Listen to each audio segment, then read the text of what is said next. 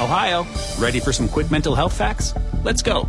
Nearly 2 million Ohioans live with a mental health condition. In the U.S., more than 50% of people will be diagnosed with a mental illness in their lifetime. Depression is a leading cause of disability worldwide.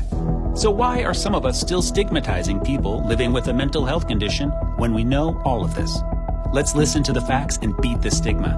Ohio, challenge what you know about mental health at beatthestigma.org. ArtLink.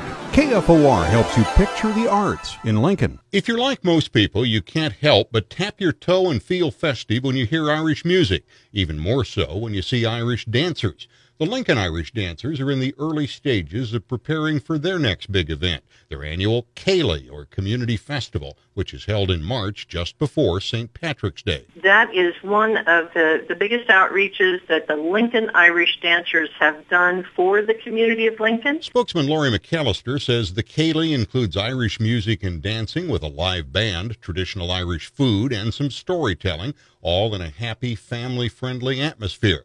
The early planning, she says, includes a fund drive to help with upfront expenses. The Céilí has never paid for itself. It's always been a gift to the community. We want to keep it as accessible as we possibly can. If you're inclined to help ensure that annual Céilís continue in Lincoln, you can do so online through their GoFundMe account. They can just go to GoFundMe.com, and it's Céilí, and that's spelled CEILI-in-black. This year's Céilí will be the evening of Sunday, March 10th at St. Patrick's Catholic Church in Havelock. The group will appreciate your attendance as well as any financial help you can provide. ArtLink on the podcast tab at KFORnow.com.